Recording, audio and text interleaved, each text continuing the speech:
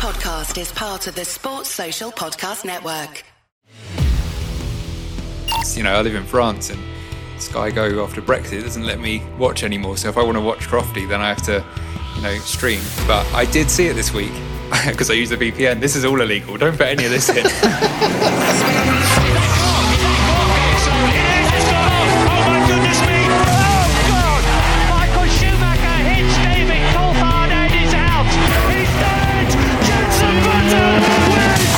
I'm Louise Goodman, and you're listening to the fantastic Cut to the Race podcast. Hello, my name is Bernd Mailander, and you're listening to the Formula Nerds podcast. Hi, I'm Rosanna Tennant, and you are listening to the incredible Cut to the Race podcast. Hi, I'm Jordan King, and you're listening to the Formula Nerds podcast. Hi, I'm Crofty. You're listening to the Cut to the Race podcast. It's lights out, and away we go.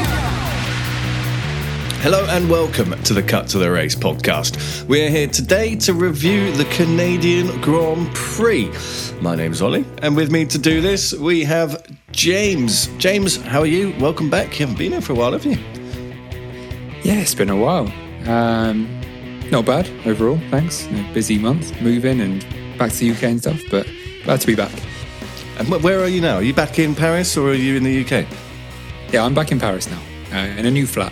With double glazing, so we won't have to deal with the French leaning on their horns outside.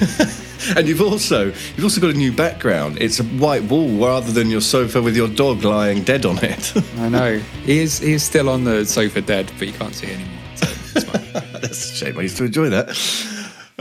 And with us also we have John. How are you? Welcome back. Thank you very much. I am delicate still, as you well know. And why would you be delicate, John? It's Monday as we're recording it. Well, what's there to be delicate about? Yeah, I might have had 1 or 18 beers and 1 or 4 bottles of red wine with your good self watching the Grand Prix. Hence why I can't really remember anything about it. Well, this is going to add a cool dynamic to the race. Yes, I did watch it with you. Yes, we did enjoy the evening race. James, did you prefer having it in the evening, or do you prefer those day races, or even morning races? Well, as someone with 3 a.m. shifts at work either side of the race, it wasn't ideal. But I think putting that aside, I think it's actually kind of cool. It makes it, I don't know, it feels like it makes it a bit more of an event, like when there's a Champions League football game. It's in the evening rather than 3 o'clock. I think it feels more grand in some way. Well, I think John said on the last episode, it gives you the opportunity to have a beer and not feel guilty. John, do you feel guilty? That's all, yeah. No, not guilty at all. No. However, rough. Good stuff. Well, this episode is sponsored by 8 Sleeps. We will let you know a little bit more about them during this show. Let's just start with porpoising. We spoke about it loads on the last show. James, do you want to just give us a little summary of what happened since Baku going into this weekend in terms of the bouncing up and down side to side like a roller coaster, as you said? Well, thank you for quoting my good self on the news show. Yeah, well, it's all been a bit of politics, really. It's been your standard posturing from Horner and Wolff, who clearly miss arguing with each other. Yeah, so it's still a massive issue. We saw the ridiculous bouncing of the cars in Baku, particularly the Mercedes, and the video of Lewis struggling to get out of the car after the race. So George Russell was very outspoken about the safety concerns, and I think we're all now worrying about the long-term effects that could cause. Apparently the FIA are open to technical changes, and then those have come in, but it's all been a bit confusing. We don't really know exactly what the regulation is. It seems like it's still a work in progress, and they kind of went back on it as we actually got into the weekend. Okay, and what I found interesting coming into this weekend, I mean, John, there wasn't much porpoising going on after all of this, was there? So Mercedes kicked up a huge stink about it, and then suddenly, did they actually solve it, or was it a bit of a non-problem in the first place? Yeah, it certainly looked like it fixed itself. I just want to point out that I'm glad you've now called it porpoising and not porpoising anymore.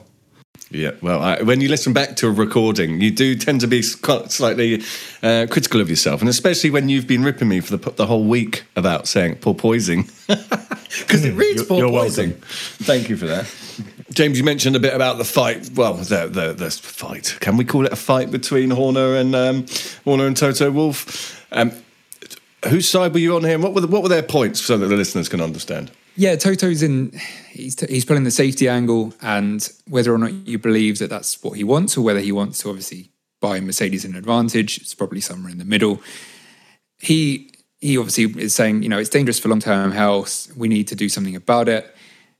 He doesn't want the ride height just to be raised, though, because that wouldn't help Mercedes.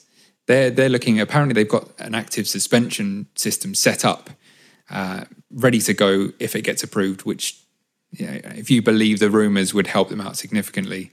And that was something that I think they kind of struggled with because it was a part that was simplified in the cost cut this year, and they lost a fair bit of advantage from what was one of their strengths. And Horner, sorry, I just remembered you asked for both of them. And Christian obviously wants to keep Red Bull's advantage. Simple as that. He doesn't want anything to change. He wants to stay at the front. Yes, indeed. It's always good to see them two having a little battle. I think I may have agreed with Horner for the first time in my life over all of this, which is stop moaning, just get on with it. You know how to fix it. If you want to fix it, fix it.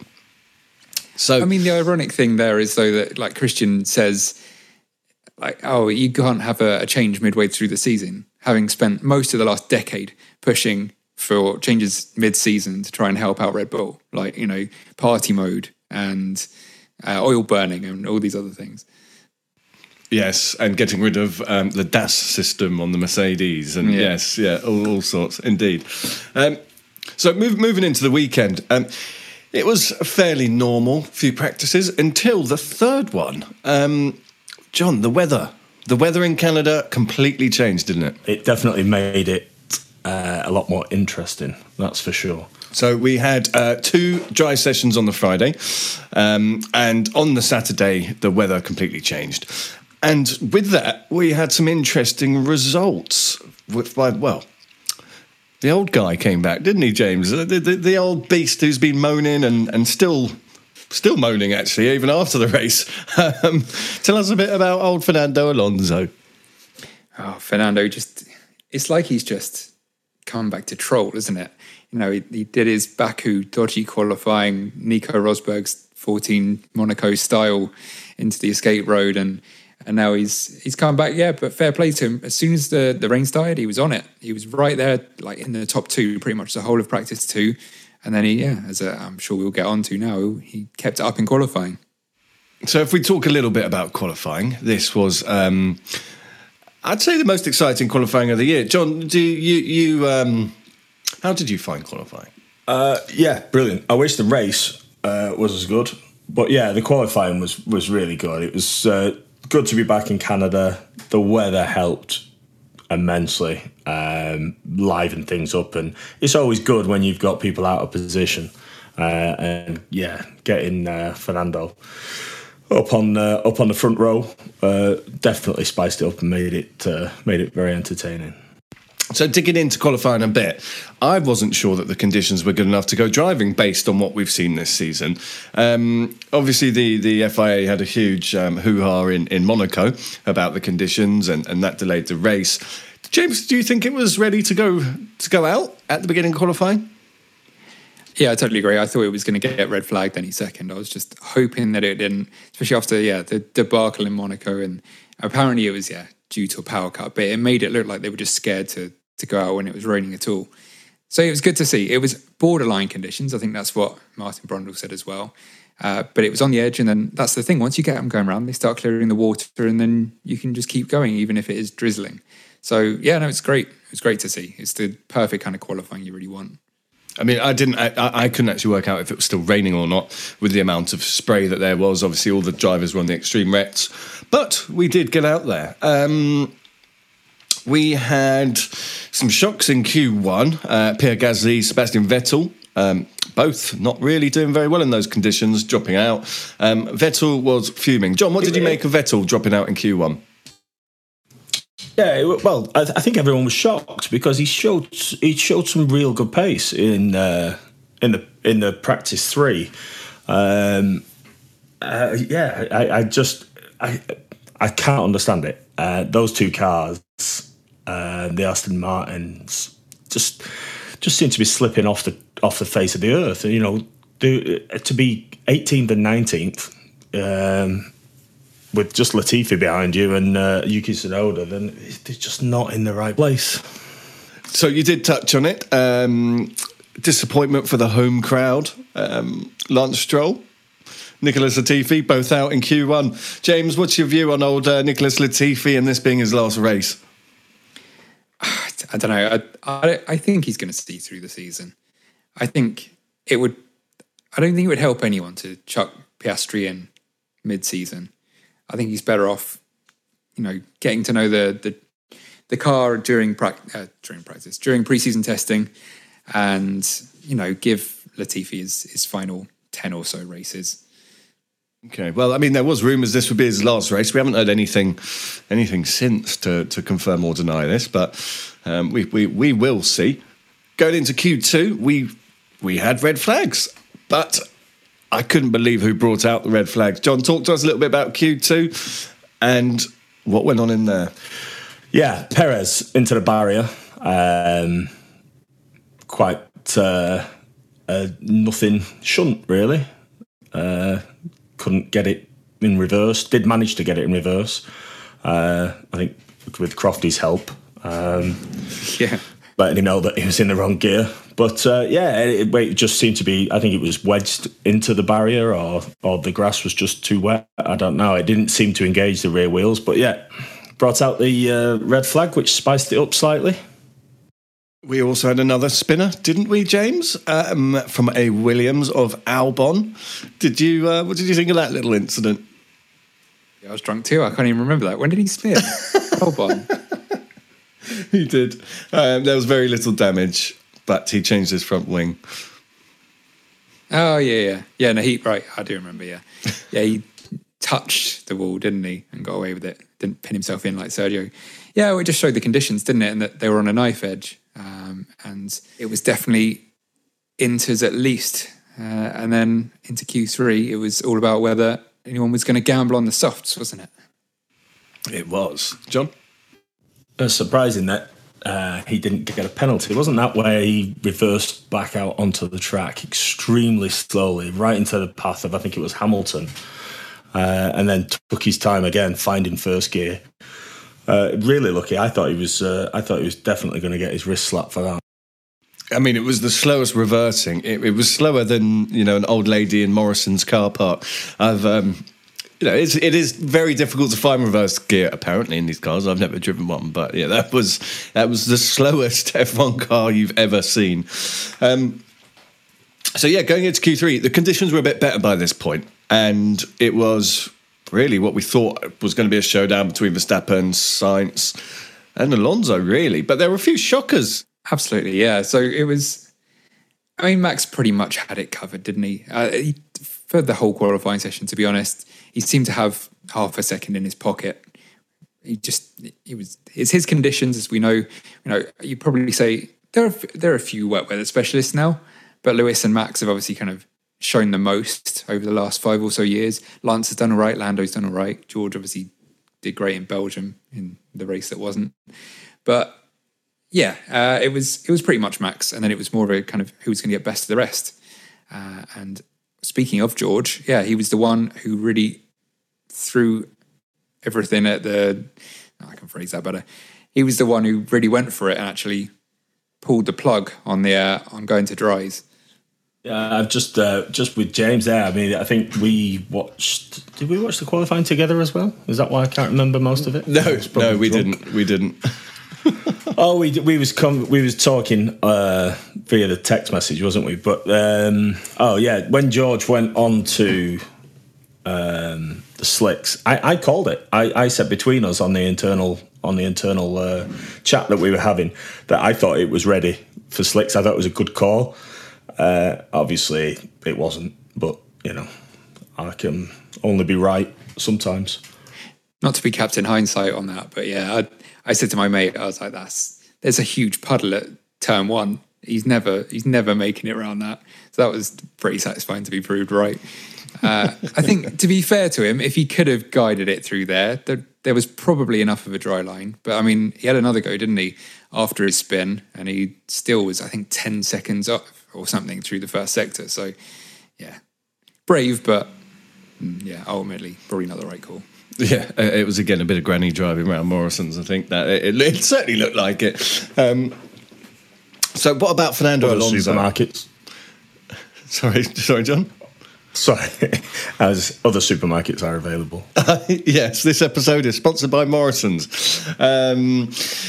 It was Fernando Alonso putting it in P2. This was a mega. This was unexpected. James, what did you think of that and sort of the reaction that followed by the whole F1 world? Well, first front row since he put it on pole in a Ferrari at Germany 2012, I think it was. So, a decade, basically. That's crazy. I can't believe it. He was at Ferrari battling for the championship for another year and a bit after that, and he was never on the front row. It's crazy. He almost won that year, and that's halfway through the season. I mean, we all know that Alonso's kind of better on a Sunday than a Saturday overall, apart from whitewashing Van Dorn when they were together. But yeah, it was good to see him back on the front. I'm not the biggest Alonso fan, but it's nice to see someone out of position, and then also out of position with the Hasses, 5th and 6th. Yeah, this was really exciting. I thought, again, wet weather, anything can happen. But, Schumacher finally getting into P6. Kevin Magnussen, again, proving that he's quite a guy with in P5. But the other wet king, the wet weather king, rather. The other wet weather king was Lewis Hamilton, and he was in P4, his best result of this season. Is he back? James, what do you think? Is Lewis back? I mean, he was ecstatic with P4, and how often do you say that, or have you said that in the last decade? But it was a really tough Friday for them, and again, he's doing the donkey work, doing all the experimental setups, and it looked like he kind of reached the end of his tether when he was in his interview after P2 and another rough day, and obviously, probably with a pretty bad back. But yeah, no, so it was good to see him actually in good spirits on the second row there, kind of maybe proving to himself that he can, perform in this car, because he probably questioned it. Well, I think he certainly did. And John, what did you make of Lewis getting into P4 after what we spoke about last week? You mean after I slated him for the entire show last week? Yes, that's exactly doing my head in, moaning all the time because his car's crap. It was good, as I said last week. I actually am a fan of Hamilton. It's just the moaning he does just irritates me. But yeah, I mean, he's post quali interviews and his post race interviews, you could see the sort of the elation on his face. He was the happiest you've seen him for a long, long time, and it's good that it's good that they seem to be fine tuning the problems. I don't think they're fixed. I think it was a bit of a luck, really. But yeah, it was good to see him back up and positive.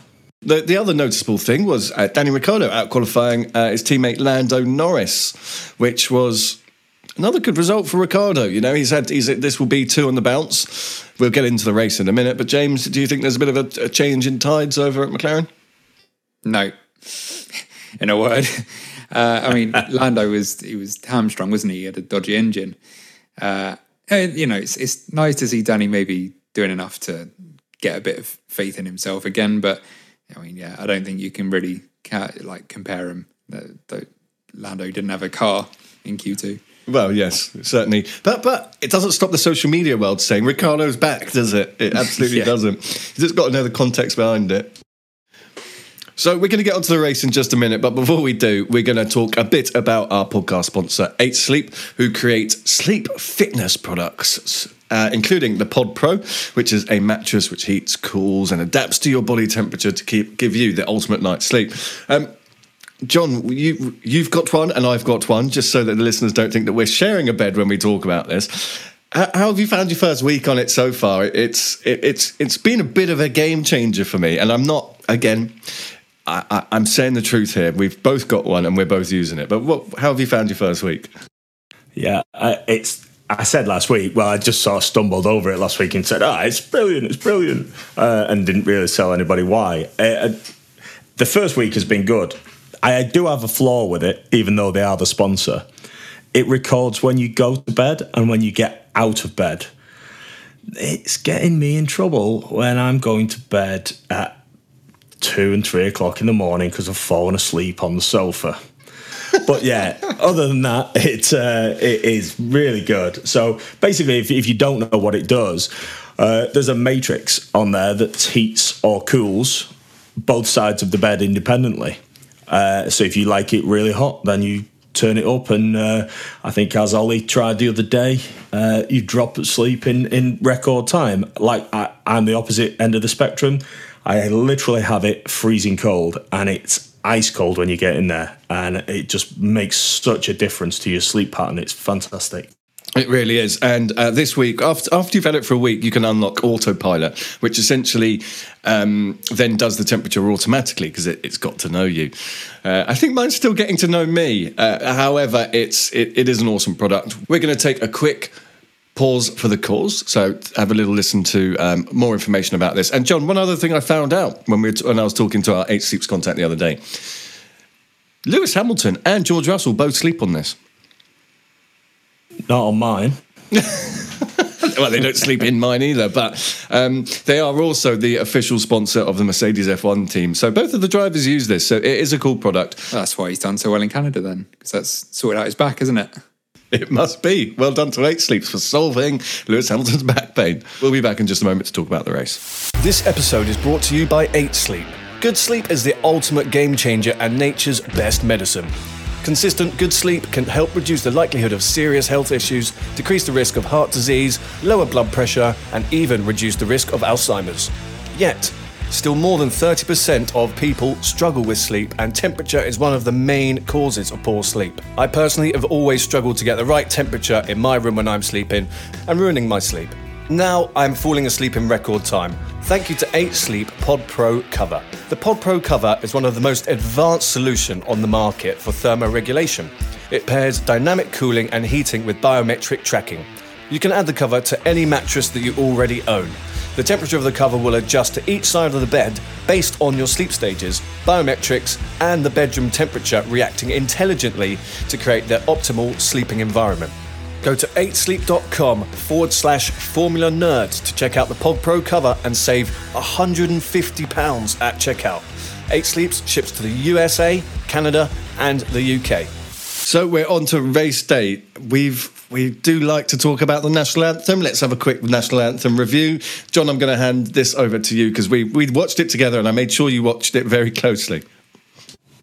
Did I go and get a beer when that was on? I don't even... Oh, no, I do remember it. Sorry, we did watch it together, yeah. It was very good. I liked it. It was, it was no Disney movie like last weekend, but it was... They brought the children out. They had the solo singer. James, what did you think? I actually did see it for once. Normally, I have to rely on your review to find out about the national anthem because, I live in France and Sky Go after Brexit doesn't let me watch anymore. So if I want to watch Crofty, then I have to, stream in a perfectly legal sense. But I did see it this week because I use the VPN. This is all illegal. Don't put any of this in. But I did see it this week, and I think it was half English, half French, wasn't it? Because obviously it's Quebec, Montreal. That was kind of cool touch. Yeah, it definitely threw me off. I was listening to it thinking, I don't understand. But, I understood that bit. John?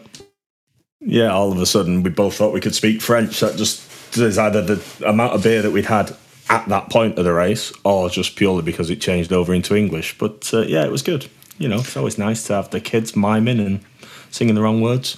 Indeed. There were some tiny little kids there as well. They were very well behaved. Well done to their parents. All right, let's talk about the race. So there was a lot of hype about Fernando Alonso taking Max Verstappen into turn one. James, did you believe any of this hype at all at any point? I mean, he's a good starter, Fernando. He generally makes up places, but then you could argue that's because he hasn't been that good in qualifying. And it's not that his reaction times are good. He's good at positioning himself in a pack and buying 1 or 2 spots here and there and getting his elbows out of it. That's different. When you're P2, it's a straight race against whoever's in P1. You've got to beat them, get the best getaway, and it's a short run to Canada, to the turn 1. It's not a short run to Canada. It's a short run to turn 1 in Canada. So he had to nail it, and it was fine, but so did Max. So Schumacher, he didn't have a great start, did he, John? He didn't. There's a few surprisingly thought he was going to be up there, but yeah, Fernando, I don't think was ever taking the first corner. Schumacher again falling back and back and back. Other noticeable mentions at the start was Carlos Sainz. He overtook Fernando Alonso pretty quickly. Was it the first lap or was that lap 2, James? I couldn't tell you. I know it was early. I was just going to say, though, he almost got passed by Lewis around the outside, and then obviously Lewis had to defend from K-Mag. And I know K-Mag only operates in one way, but he's got to stop doing this stupid stuff in the first couple of corners when he's in that position in a Haas. Stop putting it on the outside of Lewis. Learn your lesson from Spain. Exactly, and then, Barcelona, right?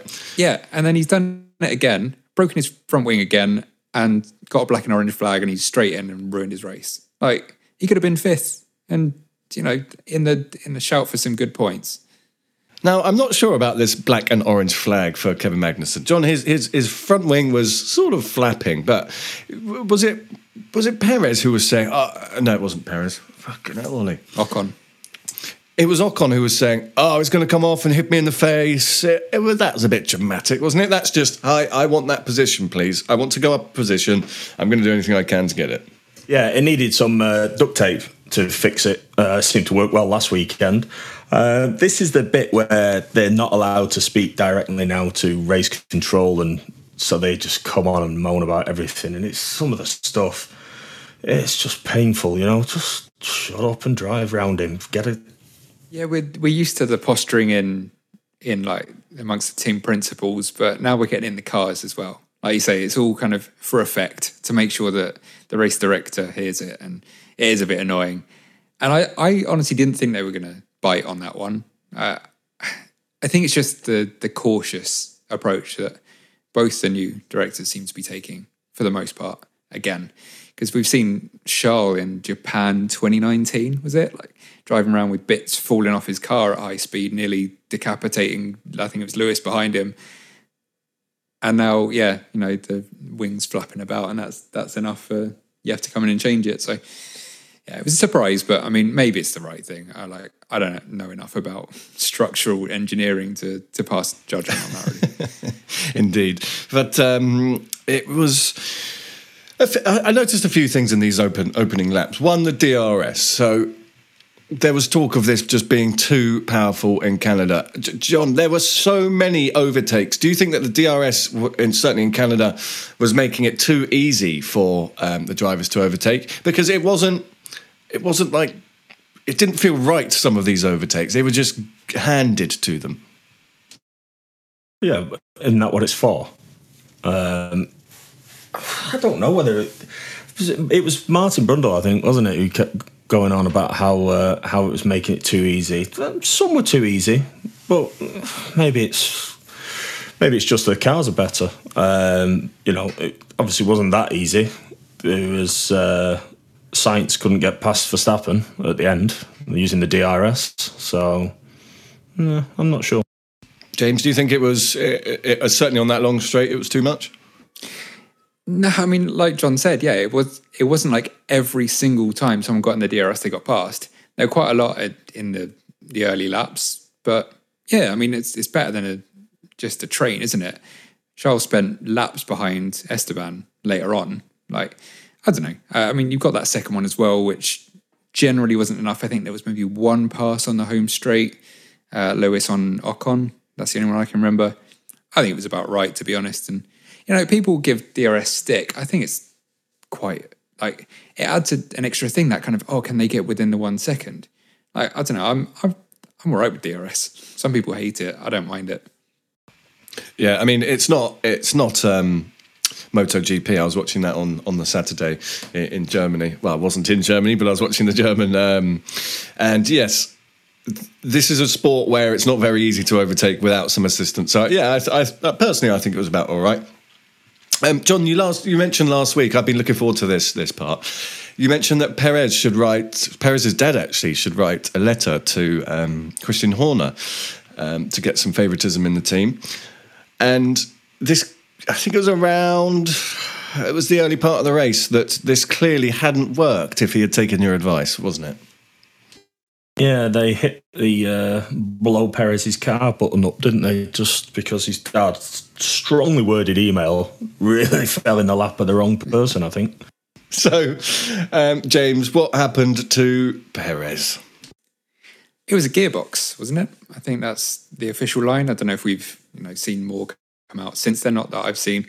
But yeah, he lost gears and trundled into whatever it is, second chicane. And that was it. And then he had a little venture through the Montreal woods on his way home because he couldn't get a lift back. Yeah, it was quite funny. And this brought out the virtual safety car, which for once seemed to have benefited Lewis Hamilton. That was incredible, wasn't it? It's unprecedented. For once it wasn't George getting a freebie and bumping him up to the podium. It was only Max and Lewis who took advantage of the VSC, which I was kind of surprised by. More so surprised when Alonso also turned down the second VSC when Mick's race came to an end a few laps later. So, yeah, Mick dropped out of the race. He was on for points for the first time. Is this unfortunate, James? Yeah, it was. I mean, he's had opportunities that he's blown himself in the past. He crashed into Seb, didn't he, at Miami? And yeah, I mean, I think there was another one earlier in the season. And he's had a bit of bad luck as well. And yeah, but he was doing all right. He was consistently, I think, 7th or 8th for that first 20 laps. And he looked like he was holding his own. And we don't know, what would happen without his VSC that he brought out. But he looked like he could have done it. And it's a shame. I don't know. Just want him to get some points. Like, we don't know if he's going to stay in F1. There's rumours about Giovinazzi and I don't know. I think he probably will stay, but he deserves points now. So tyres started to become a bit of a hot topic, complaining that graining was affecting their races. We thought this was going to be quite a green track, but actually the tyres were going away quite quickly, which quickly turned sort of the one-stop strategy on its head. I did notice the pit stop seemed a bit slower yesterday. Was this just me? Did either of you guys notice this? Yeah, the Red Bull, obviously famous for the fastest pit stops, but even they were struggling slightly. I think Mercedes threw a 5.6 seconder out there or something. It was they all seemed a little bit off their game. I think it was McLaren who were particularly bad. We had the double stack that failed horribly. And they brought Lando in behind Daniel and then didn't have the tyres ready. I think Daniel's was a slow stop to start with, wasn't it? Back right or something wouldn't go on. And then Lando's sitting there and they put one of Daniel's tyres on and then they're all panicking and running around and it's like that gif of Mr. Bean. Like, it wasn't a good look. It wasn't a good weekend for McLaren at all. No. Now, we did have a safety car. Bert Mailander was brought out with 20 laps to go for Yuki Tsunoda. Now, it just looked like he forgot to turn the wheel or something didn't happen, didn't it? He came straight out the pits and went into... Was he coming out the pits when that happened? Yeah. Yeah, he was on pit exit and then, go on. So he came straight out of the pits and straight into the wall. This looked really amateur. Was that just the cold tyres then? Was that a lack of experience, obviously not having raced there? Well, he just forgot to turn the steering wheel, the look of it on TV. Maybe he thought he was on one of the straights. Who knows? Yeah, he's been doing better this season generally, Yuki. He was getting a bit of stick last year and then he finished 4th, didn't he, in Abu Dhabi? And I don't know whether it was that or a bit of better preparation this year, a bit less pressure. He's been doing better. He's kind of snuck ahead of Pierre a few times, but yeah, that was straight out of his first season. that didn't look very good. No, it didn't. And this was, in my opinion, I don't know, James, I want to hear your thoughts here. In my opinion, and I know John shares this because I watched the race with him, this was quite an uneventful race, I thought. So bringing the safety car out, I thought, right, this is going to liven it up. We're going to have it all out chaos for the last 20 laps. I don't really felt like we got that. The order just stayed the same. Yeah, it looked like it had kind of bunched it back up, and we had Carlos with the fresher tyres, the Max. I initially thought, why haven't they put him on mediums? They've blown it. But apparently they didn't have any fresh mediums. I've found out after the race. I don't know, I still feel like even a set of mediums that's done a qualifying lap, maybe all right for, 15 laps I think it was left after the safety car came in.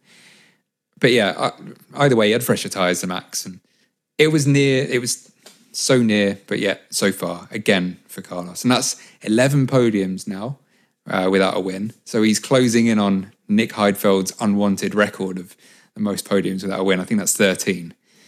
Kind of felt for him a little bit. I mean, that goes back to the DRS zone, doesn't it? Just showing that they're not too big or too long, or because I think Verstappen was lucky that it wasn't Leclerc behind him on fresh tyres. Sainz, just I want to will him to be good all the time. He just if anybody on there needs a break, I think it's him as well. He's got to have spent all of Ferrari's money, the amount of times he's binned it, and he made it to the end of the race, but he just couldn't get past Verstappen. He just couldn't get close. Yeah, it just seemed like the Red Bull had too much traction, because every time out of that last chicane and out of the hairpin, he was just, he just pulled that gap out to 7/10 every time, and then Carlos was back to about 3 or 4 at the end of the straight, but never enough to really even think about a dive. And yeah, no, I agree. I think I did the season opening review after Bahrain, or at some point I remember earlier, I was like, well, he'll get his win eventually. Surely he will. But here we are. We're over a third of the way through the season now, and I mean, not that far off halfway through, and he's still not got it. It's starting to feel a bit Hulkenbergish, isn't it? In terms of a win, really, but instead of a podium. It really is. And one person that I'm amazed, I don't think we've mentioned really so far this podcast, if at all, is Charles Leclerc. So by this point, he was sitting in P7 after, again, what triggered this was complaining about the sort of the traction on the exits of corners, trying to make his way through. Charles Leclerc had, I'd say, a good race. John, would you agree with that? Yeah. We again touched on this. It was like Vettel in the Red Bull years, where he was consistently good when he qualifying on the front row, but if he was at the back and having to fight through the crowd, he was just nowhere. He just seemed to struggle to get through the pack. Now he finished P5. Yeah, I don't know. I mean, I'd say he made pretty steady progress, and then he got stuck behind Ocon. That was the killer. He came out behind. He didn't come out behind. He caught up to Ocon just as Ocon, I think, had got fresher tyres than him anyway, because Charles started on the hards, and then that was painful to watch. It's a shame, because I think him fighting in amongst the Mercedes at the end would have been great, but he just, by that point, he had 20 lap old mediums, and it wasn't going to happen. Yeah, didn't he? Wasn't it the pit stop? Didn't they cock it up, and that's what put him out behind? Was he behind Bottas? He was definitely behind Ocon, as you say, but it stuck him about 3 or 4 positions further back. I can't remember where he came out, but yes, he was stuck behind a train.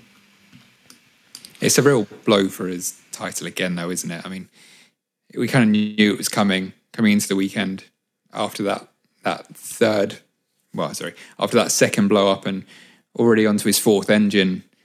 It's funny, it's at the start of the season we're all thinking, his Red Bull's reliability woe's going to cost us a title battle, when Charles was winning races for fun and Max kept blowing up, and it's turned around so quickly.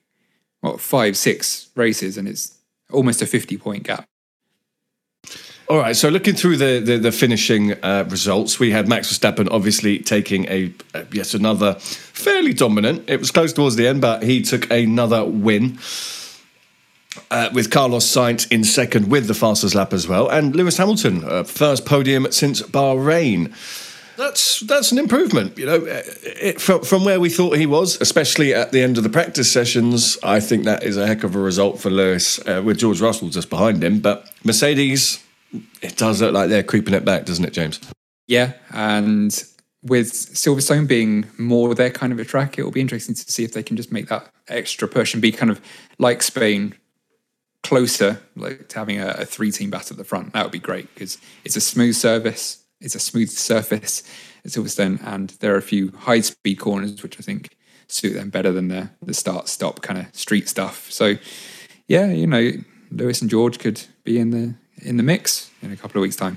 John, do you think Mercedes are going to get into that championship fight towards the end of the year, or do you think this is just a one-off? I'd like them to be. George has been in the fight so far. It was only this weekend, and he still finished 4th.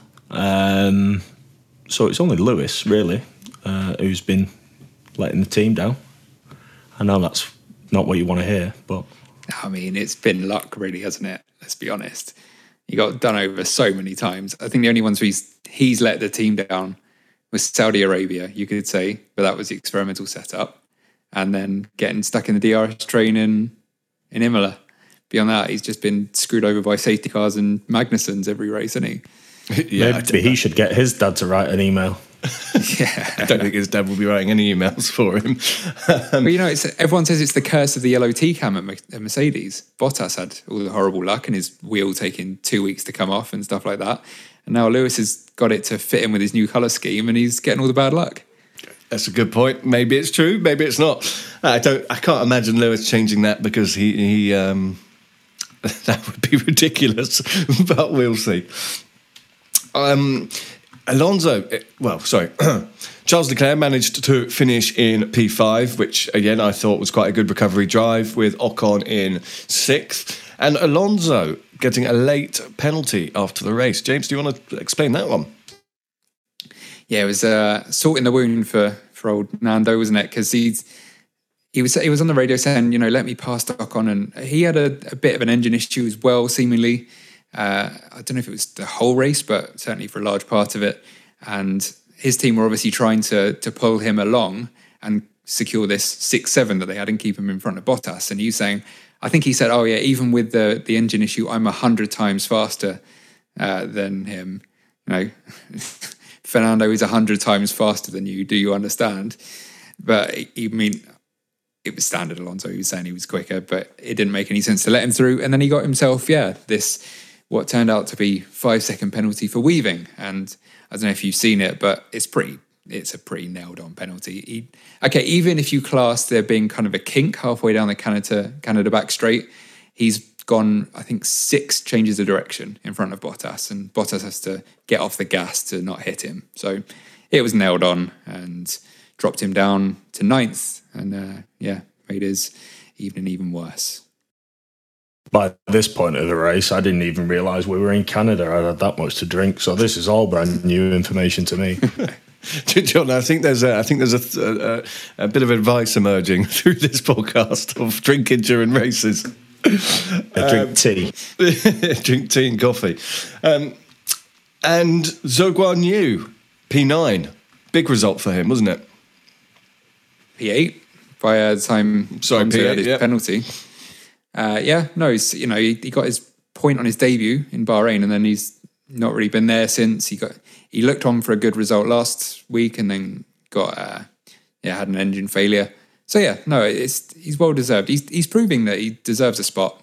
People were kind of wondering whether he's a new pay driver, but he looks, he's doing respectably. And I think we have to mention the Canadian Lance Stroll. It's quite a good recovery drive. I'm not his biggest fan in the world, but scoring points from essentially the back of the grid, not a bad result. James, do you think that was a good drive from him yesterday? It was all right, yeah. from where they started. I think I didn't notice it that much, but I've seen people talking about Seb getting an awful strategy. Apparently they pitted him on the first VSC when he was already on hard tyres or something, and then didn't do it when it would have made more sense under the safety car. And yeah, they apparently really bottled his strategy job. But that's standard for Seb, isn't it? In his Ferrari days and Aston Martin days, he always ends up having to make his own. Yeah, and one thing that really shocked me when looking at race results is Nicholas Latifi wasn't last. That must be his best result of the season, right? P16. It's maybe they will keep him. What a drive from Latifi yesterday to finish in P16. It was only P16 because three of the grid didn't finish, so he was almost last. I don't know what was going on with K-Mag, but. So that was the Canadian Grand Prix. I think in terms of races, I didn't find it the most exciting, especially after such a good qualifying. It felt like the race just let us down a bit, I think. But we're going to go into our race ratings and drivers of the day. John, I know this bit's going to be entertaining for me, so I'm going to start with you. What was your race rating, and who, out of the whole grid, was your driver of the day? If you can remember any of it. Yeah, I'd rather do a qualifying rating. You gave me a bit of grief last week because you said 3 was the lowest you'd ever had. I honestly thought Canada would have been up there 8 or 9, but I'll go 3.2 purely because quali was good. Okay, right. And I don't think we've had a 0.2 before either, so you're changing the game here. But who was your driver of the day? Mylander. Yes. Oh no! Who got it? Was it Verstappen who got the Sky driver of the day? So it was Leclerc. But oh really? The rumours online are that it was Latifi. Apparently, there was some kind of, I think they did it for Mazepin at one point last year, and everyone on social media was like, "Oh, let's vote for him." So they did that thing in F1 where they just quietly kind of release it later on Twitter and just go, "Yeah, it was Charles. Don't worry about it." Because there was no announcement during the actual broadcast. Yeah, I didn't think there was. That's interesting. So there you go, you were right, Latifi. What a drive. I wouldn't have known. I wouldn't have known if they'd have to put it up on lights. I wouldn't have been able to remember. But I'll go with Leclerc. He did start the back and finish P5, so we'll give him a little bit of a nod for that. Okay, I think we're going to have a slight contrast here. James, what was your race rating and your driver of the day? 3.3. No, I don't know. It was probably a 6. I mean, if we're including qualifying, well, I'm saying race rating. I'm saying race rate. Yeah. Okay. Just the race on its own, then I'll give it a 5. It was all right. I've seen worse races. I mean, not even going as low as Belgium and stuff like that, but it was okay. There was a bit of passing. There were a few safety cars, virtual safety cars. So yeah, it wasn't a classic by any means, but it was all right. Okay. And your driver of the day? Yeah, it's hard to look past Charles. I mean, he did get stuck by Ocon, like we were saying, but 19th to 5th, I mean, yeah, like we said, it was a good day for Lewis. Max couldn't have done much more either. Okay, so yeah, I'll tell you what, John's giving it to Charles. I'll give it to Max then because, he dominated qualifying and then he held off Carlos when he got a bit screwed over at the end. So he deserves it. Okay, all right. I'm going to go for a race rating of 4. Which is for me, that's quite low. I like to always try and make races exciting, but I struggled with this one. 4 for me. And driver of the day, I'm going to give to Carlos Sainz because he seems to have found a bit of momentum, and I'm not sure there's anything he could have done to take that lead at the end of the race. So I think he did all he could, and he hung it out. So Carlos Sainz takes my driver of the day. He could have gone faster and overtook Max, and there's quite a lot he could have done, really. Well, I wasn't in the car. Coming up in 2 weeks, we've got the British Grand Prix at Silverstone, which I'm not going to. So I'm a bit gutted about this. John, you're going, aren't you? I'm going for qualifying, yeah. So obviously I won't be able to remember any of that. I think that's quite clear. All right, well, we'll keep you off the next podcast. But James, you're obviously in France, so you're not going. But what are you looking forward to coming up next week? Yeah, no, it's always great to see Silverstone, isn't it? I'm hoping, like I said, it will be a 3-team battle. I think that'd be great. If we can get 6 drivers legitimately going for pole or the race win, however it kind of works out, that would be perfect, because we've not had that at any point. That's what we wanted. We've had one-on-ones all of last year, and then a new one-on-one with Charles and Max at points when he's not blowing up this year. So it'd be good to see a 2012 style bunch of drivers, and you don't know who's going to come out on top. I'm also taking the Formula Nerds flag with me, because I haven't forgotten, just in case anybody else has, that you promised anybody who took one to Silverstone would get fully reimbursed for the costs. So there's still time. If people want to visit the shop, there's a link to it on our website. Get your flags, and let's see if we can cost Oliver some money. So get to formulanerds.com, hit the shop. We have a Formula Nerds flag there. We will give the money back to anyone who puts a picture on social media, tags us in, of them at Silverstone with our flag. By the way, you're going to need to order them quickly because they are made to order, but they are there and you don't even have to pay for them. So we will see you on That Race podcast. John, thanks for joining me. How is the hangover? I probably should have asked you this earlier on in the show. I think it's quite clear that I've struggled for the last however long we've been recording this podcast for. I'm gradually getting better. Good. Well, I'm very happy for you. And James, thank you very much for joining us. Yeah, pleasure. Glad to be back. It's been too long, apart from the new show every week pretty much, but proper podcast. And between now and then, we do have another podcast. James, do you want to just let our listeners know what that's all about? Yep, so it will be our usual News from the Nerds podcast every Wednesday, without fail, talking about the top 5 biggest news stories at that point in the world of F1. So yeah, it will be probably myself, Sam, Abby, Grace, if she doesn't, get concussed or something, whatever, it changes every week. But yes, so make sure to join us there, and we'll be talking about whatever there is to talk about between now and then. Okay, well, we will see you then. Until then, goodbye.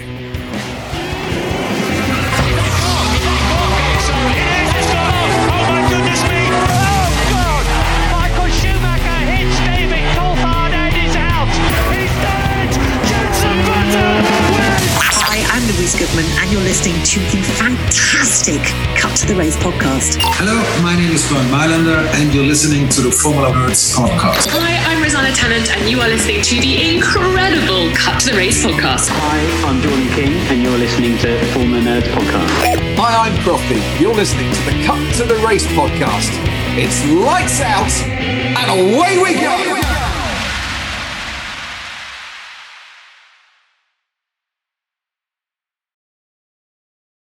Sports Social Podcast Network.